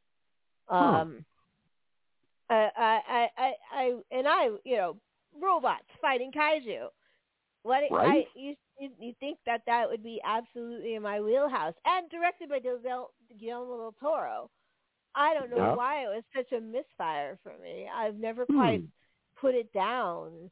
I find the movie tedious, and I'm not sure why. I don't know. My one big problem is the kind of forced romance thing. Doesn't really work for me that much. I think Mako is an amazing character, and I love her backstory, and I would even love a movie just based on her. But the kind of forced romance thing, I don't think that movie really needed it. Now, a movie that doesn't have any romance to it whatsoever, but has an awesome kaiju that we always forget about, and it's one of my favorite movies, is The Host from Korea. Oh, yeah, it's great. Guamo is a great monster. He lives under the bridge, and he pukes up bones. He's so cute. He's slimy, gross. I absolutely adore him. And that movie is so weird, so quirky, and very much a fuck you to America. And I actually kind of like that, But it's not really a fuck you to America. I wrote a very long article earlier in the internet days about this. It's really about like their complacency and relying on answers from Americans when they live so far away, like not deciding things for themselves. And that causes trouble. And, so it was really more of a reflection on their own issues. But, Americans have to be someone has to pearl clutch over it, right? So I didn't have an issue with that at all. And it's not really about that. It's more about paranoia overall, like not trusting anybody because, it's about pandemics. And it's actually in some ways, I think it's actually more relevant now than it was when it came out because it was about the SARS epidemic when it came out. And now that we all have gone through this epidemic, even worse than the first, rotavirus, coronavirus. Yeah. That SARS was a coronavirus too. Yes, but it didn't, I think the movie is aging well. Like really well. People should really go back and watch it again because it's really good. And they've always said they were going to make a sequel. There was even like test reels, and we've never gotten a sequel. Never. But I like that movie. Wonder what happened. I don't know. I mean, there were test reels on the internet. Never saw him. So I love him so much. And he's so cute. He's so slimy and gross.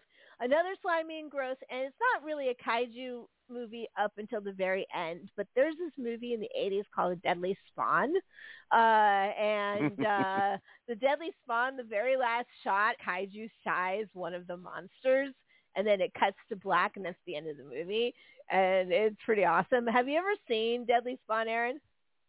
I have not. Oh, it's fun. Oh my God. Okay, you might want to grab Natalie and go watch it now. First of all, it has a film geek. Wow. Yeah.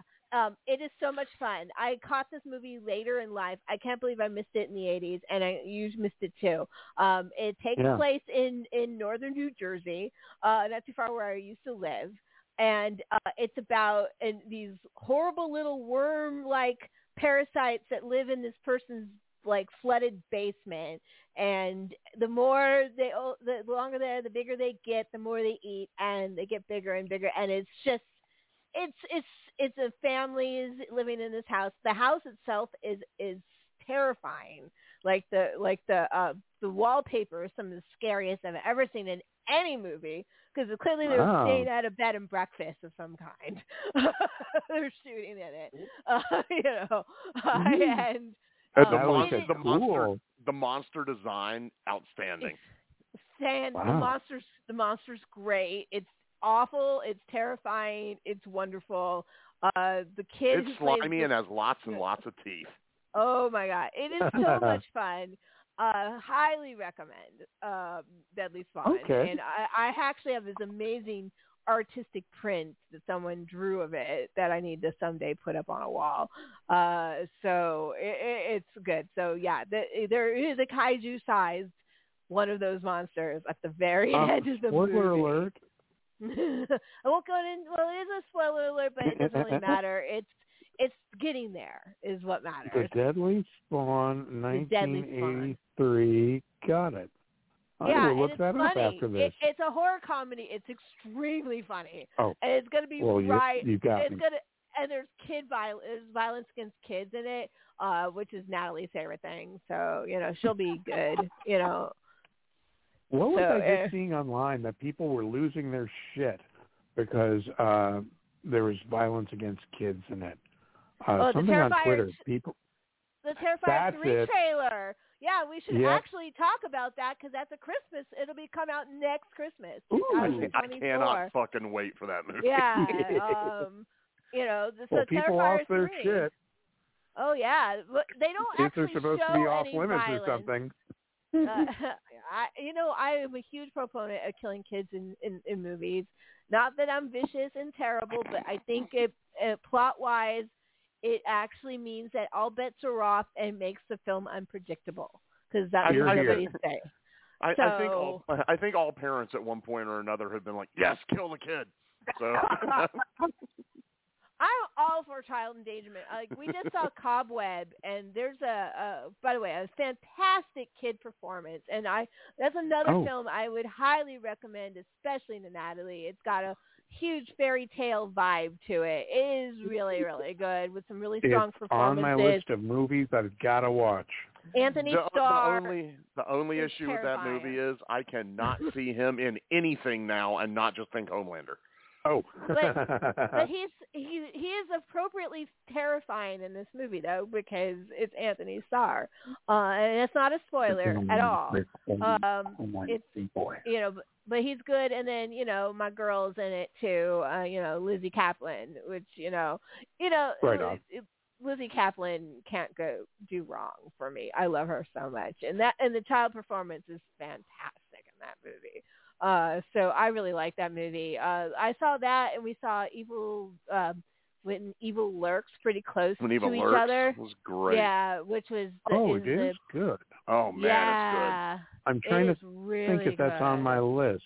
It's currently I don't know the exact. I haven't done spots or whatever, but as of right now, When Evil Lurks. I've still got a lot of stuff to watch, but right now it's in the top half of my top 10 of the year. Wow, it's nice. been 3 weeks now, and we're still talking about it. Damn. It's that good. There are some people that don't like it, but I think it's a tight film. It's very it's one of the best universe builds I've seen in a long time.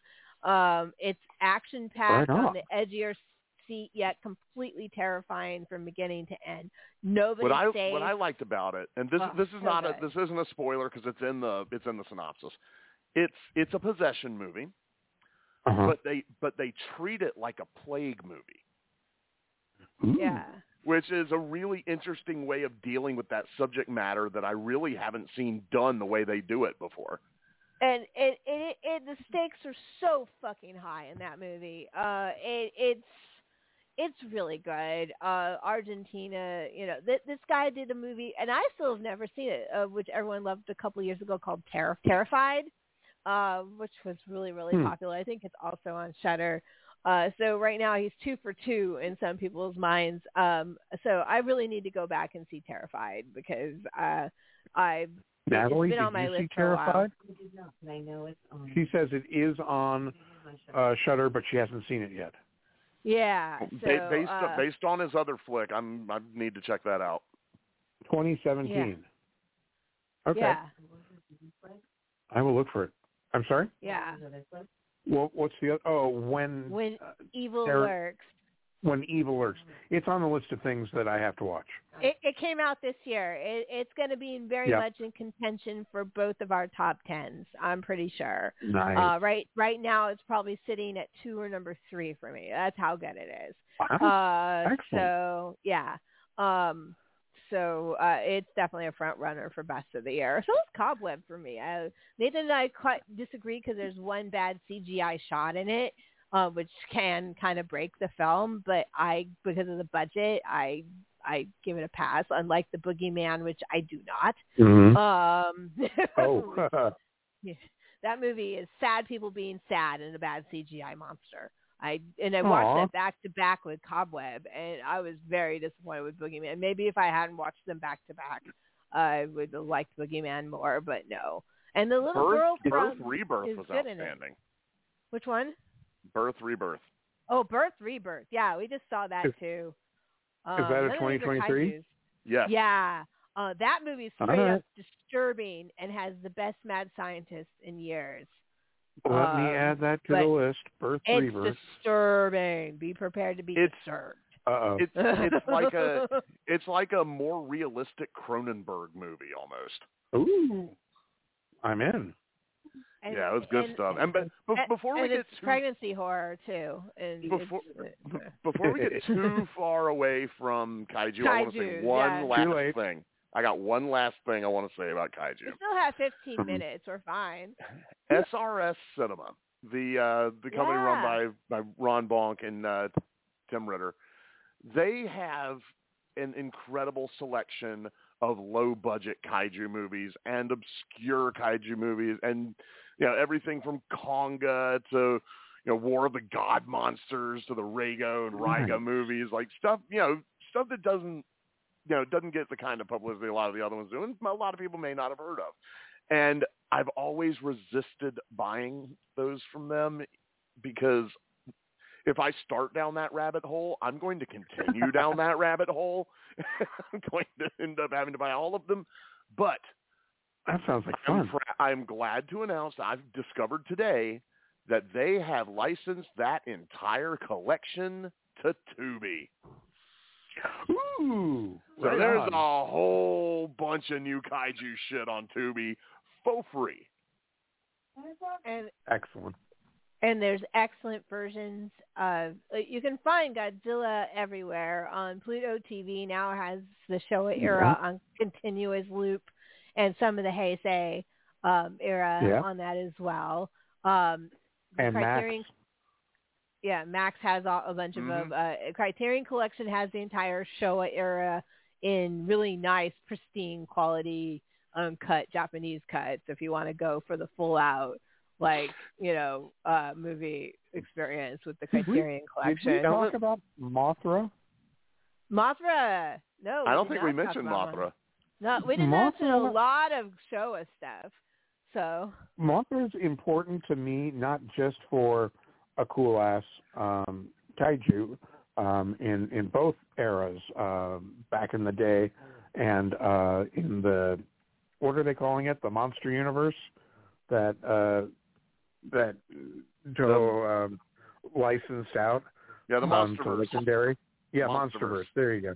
I like Mothra in that too. But the little princess twins are so cool and weird and such a huge part of pop culture. I know they're polar opposite of Kaiju, but you got to mention them if you're talking about Kaiju, because I mean they're everywhere on products and things, and they're cool and weird. Well, Absolutely. the original set was the Peanut Sisters. That was the name of the original set. Oh my! Yeah, and Mothra has always kind of been like the moral center of the Kaiju universe. It's like the eternal baby face, you know? Is it always the one that's like, no, guys, come on, let's work together against this guy? My favorite finale of any of the Kaiju movies, and it's probably my favorite Kaiju movie, is Ghidorah the Three-Headed Monster. And the whole scene where Mothra is trying to get Rodan and Godzilla to stop squabbling and help fight the big three-headed dragon that's coming to destroy everything. And then you have the Peanut Sisters there translating to the humans what their Kaiju monsters are saying to each other. Yeah, and the Peanut Sisters goes, and they go, Godzilla, such language. Yeah, so we don't know what Godzilla. We know that Rodan and Godzilla were having some kind of argument. They weren't really fighting in the movie. They're just kind of throwing rocks at each other and not really hurting each other. But of course, a squabble like that destroys entire villages because of their size. And so they're mad and they're asking. And one of the things that they're saying to each other is they're demanding apologies. So what did Rodan say to Godzilla to start this whole thing? Because I think Rodan was the first one to say something. So Goodness. It's pretty funny. And Rodan had its own run of movies in the Showa era that were very popular, actually. So, and then there's some really weird Heisei Ghidorah movies. There's like 3 of them, and they're really weird and kind of creepy. Mothra's in one of them. I think it's the third one. Is that the one where they steal all the kids? Destroy All Monsters was my favorite of that period. Well, that's a good one. Or Monster Island, where everyone, including Flippin' love that. There's also All Out Monster Attack. That one's really good too. I think it's the same but a different title. They're all different movies, but some of them are recuts. The full title of that one is Godzilla, Mothra, and King Ghidorah Giant Monsters All Out Attack. Oh my goodness! And that's my favorite one. And we should also point out that you got to pay attention. Fathom Events drops a Kaiju movie every couple of months in the theaters. So you can go see these movies. They dropped the Shin Ultraman as well. We saw Tokyo SOS and The Terror of Mechagodzilla in the theaters through Fathom Events in the last year or so. I think those are the 3. I think that's correct, right? Yeah, I got those. Hey, I remembered. And I got to see a bunch of the actors who were in the rubber suits at the combo show they did in L.A. with Days of the Dead. And if you're ever around when they're doing that portion of it with the Kaiju actors and producers, oh, God, so good. The stories they have, just excellent. So please enjoy your Kaiju Christmas out there. We will enjoy our Kaiju Christmas. We'll probably have one more show before the end of the year because we should wrap it up. We've had a pretty rough year. I've dropped shows and stuff like that. I was moving and all sorts of fun stuff. But we still have one more month before 2023 is out. So, and we have lots. So either... no, it can't be the 20th. 13th. I was thinking we should meet up, and we're going to do. These are a few of our favorite things, and talk about everything we want to talk about that's not directly about movie. There can be things about movies, but we won't talk about movies themselves that episode. We're going to save that for January, which would be either it would be the first episode of season 10. So no matter what, I want to have it. Whether I continue on with season 10, I haven't decided yet, to be honest with you. But for now, we got season 9 to finish. So we're going to do season 9. So I'm thinking tentatively December 13th, we'll come back and talk about, and we'll have, reviews of other things. I'm sure we'll come back with our review of the Godzilla movie. I also want to try to get in Saltburn, which is a movie out there right now, a non-horror film that's supposed to be really, really good. I keep getting everyone I know who's gone to see it has loved it. And people that love horror and people that don't love horror, everyone's going to see it. Then I trust their opinions. It's been a killer year for music too. Talk about some of that. There's music to talk about. We're about to hit another one of those fucking campaign years, which is gonna be insane. So we will probably recap this. Yeah, but there's not going to be a lot of content next year because we had the SAG and the writers' strikes while we were on hiatus. Yeah. That was still happening. So we should talk about that and how that's going to affect the next year or so of movies and film. And then we'll come back in January right after Oscar nominations, and we will give our favorite films of 2023. So that'll give us a little time to cram. But in the meantime, I hope you have an excellent, this is the season before, I like to call this early Krampusnacht season because we have the first big holiday on the event calendar for me, in my mind at least, is December 5th. That's Krampus. And we just saw Wednesday 13 yesterday in the punk band yesterday. So we've already, that's the beginning of our Xmas season with what we actually saw was him do a set of all Murder Dolls music, which is awesome. Because I never got to see the Murder. Are you a Murder Dolls fan? I know a couple of the songs and I love what I've heard. Dude, I never got to see them back in the day, and of course I never will now because 2 of the 5 are dead and 2 of the remaining 3 are suing each other. So, that's not going to happen. But he and his, current touring band just came out and did a full Murder Dolls set, which was amazing. Right on. Such a good show. And when I come back, I will also, on the 12th, the day before we go back on air, I've been invited back on Emily Intravia's Feminine Podcast, Stocking Stuffer season. This is the 9th season of that, and I am going to be reviewing my Southern Family Christmas, starring the one and only Bruce Campbell. Yes, a Hallmark Christmas film starring Bruce Campbell. So I'm about to watch that for the holiday season. There's only one woman in this world that could get me to watch holiday films. It's Emily. And so I'm about to do that. So we're starting our Christmas out right. I hope everyone had a good Thanksgiving. Once again, we'll come back around the 13th probably. Ho, ho, ho, Merry Christmas. Go out, see some light displays, big and small. Support your local people.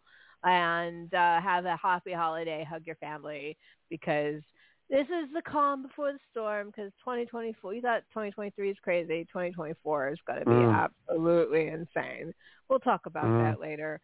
In the meantime, we're gonna leave you with some music. What did I have set up? Okay, we already heard the Kaiju Godzilla group. What was that name of that group again? Godzilla Saves Christmas. Is the name of that song. What's the name of the band?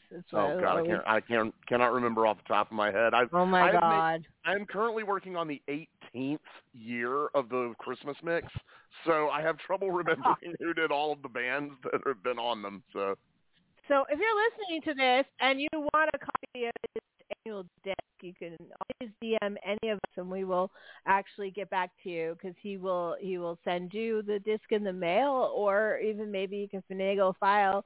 Always worth listening to. So we're going to leave with 2 songs tonight. One of them is he just discovered, and is a preview of what might be on the disc. I'm not saying it's going to be on the disc. It's called Reindeer in the Dark. And then last but not least, it's what you're thinking it is. That's amazing. Yes. But, okay, The Benefit did Godzilla Saves Christmas. The Benefit, that's right. Thank you. And we just got hold on, Sure. we got a call right before we're closing. I don't know. Hello, you have 11 seconds. Hello, 914. Go. You have 11 seconds. Go.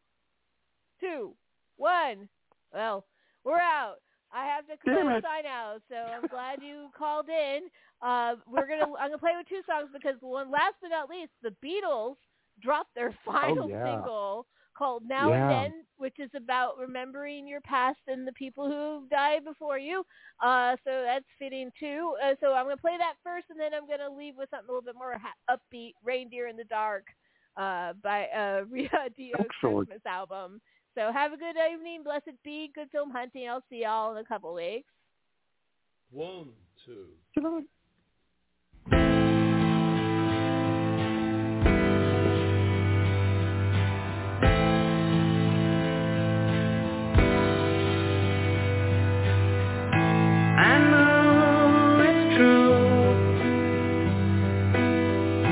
It's all because of you. And if I make it through, it's all because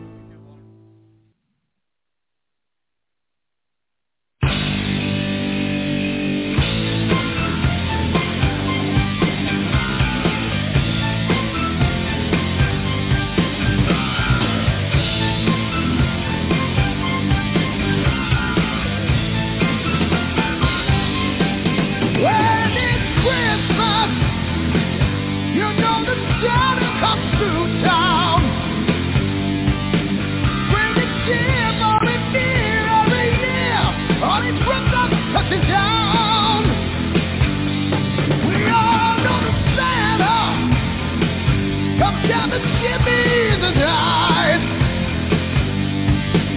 Dark and still the thrill, the brother drops of light. But no sign of the brothers coming. Down and say as a flow, with the rain in the dark. It's raining in the dark. That's a wish list. Well, does it always seem to grow? Like a bride in the sky, 99, and the restless with a bow. You think it's sad, wants to give you any time. Flying to the sky to give you all his time. No sign of your presence coming. Let us play as it flows. All is raining in the dark. It's raining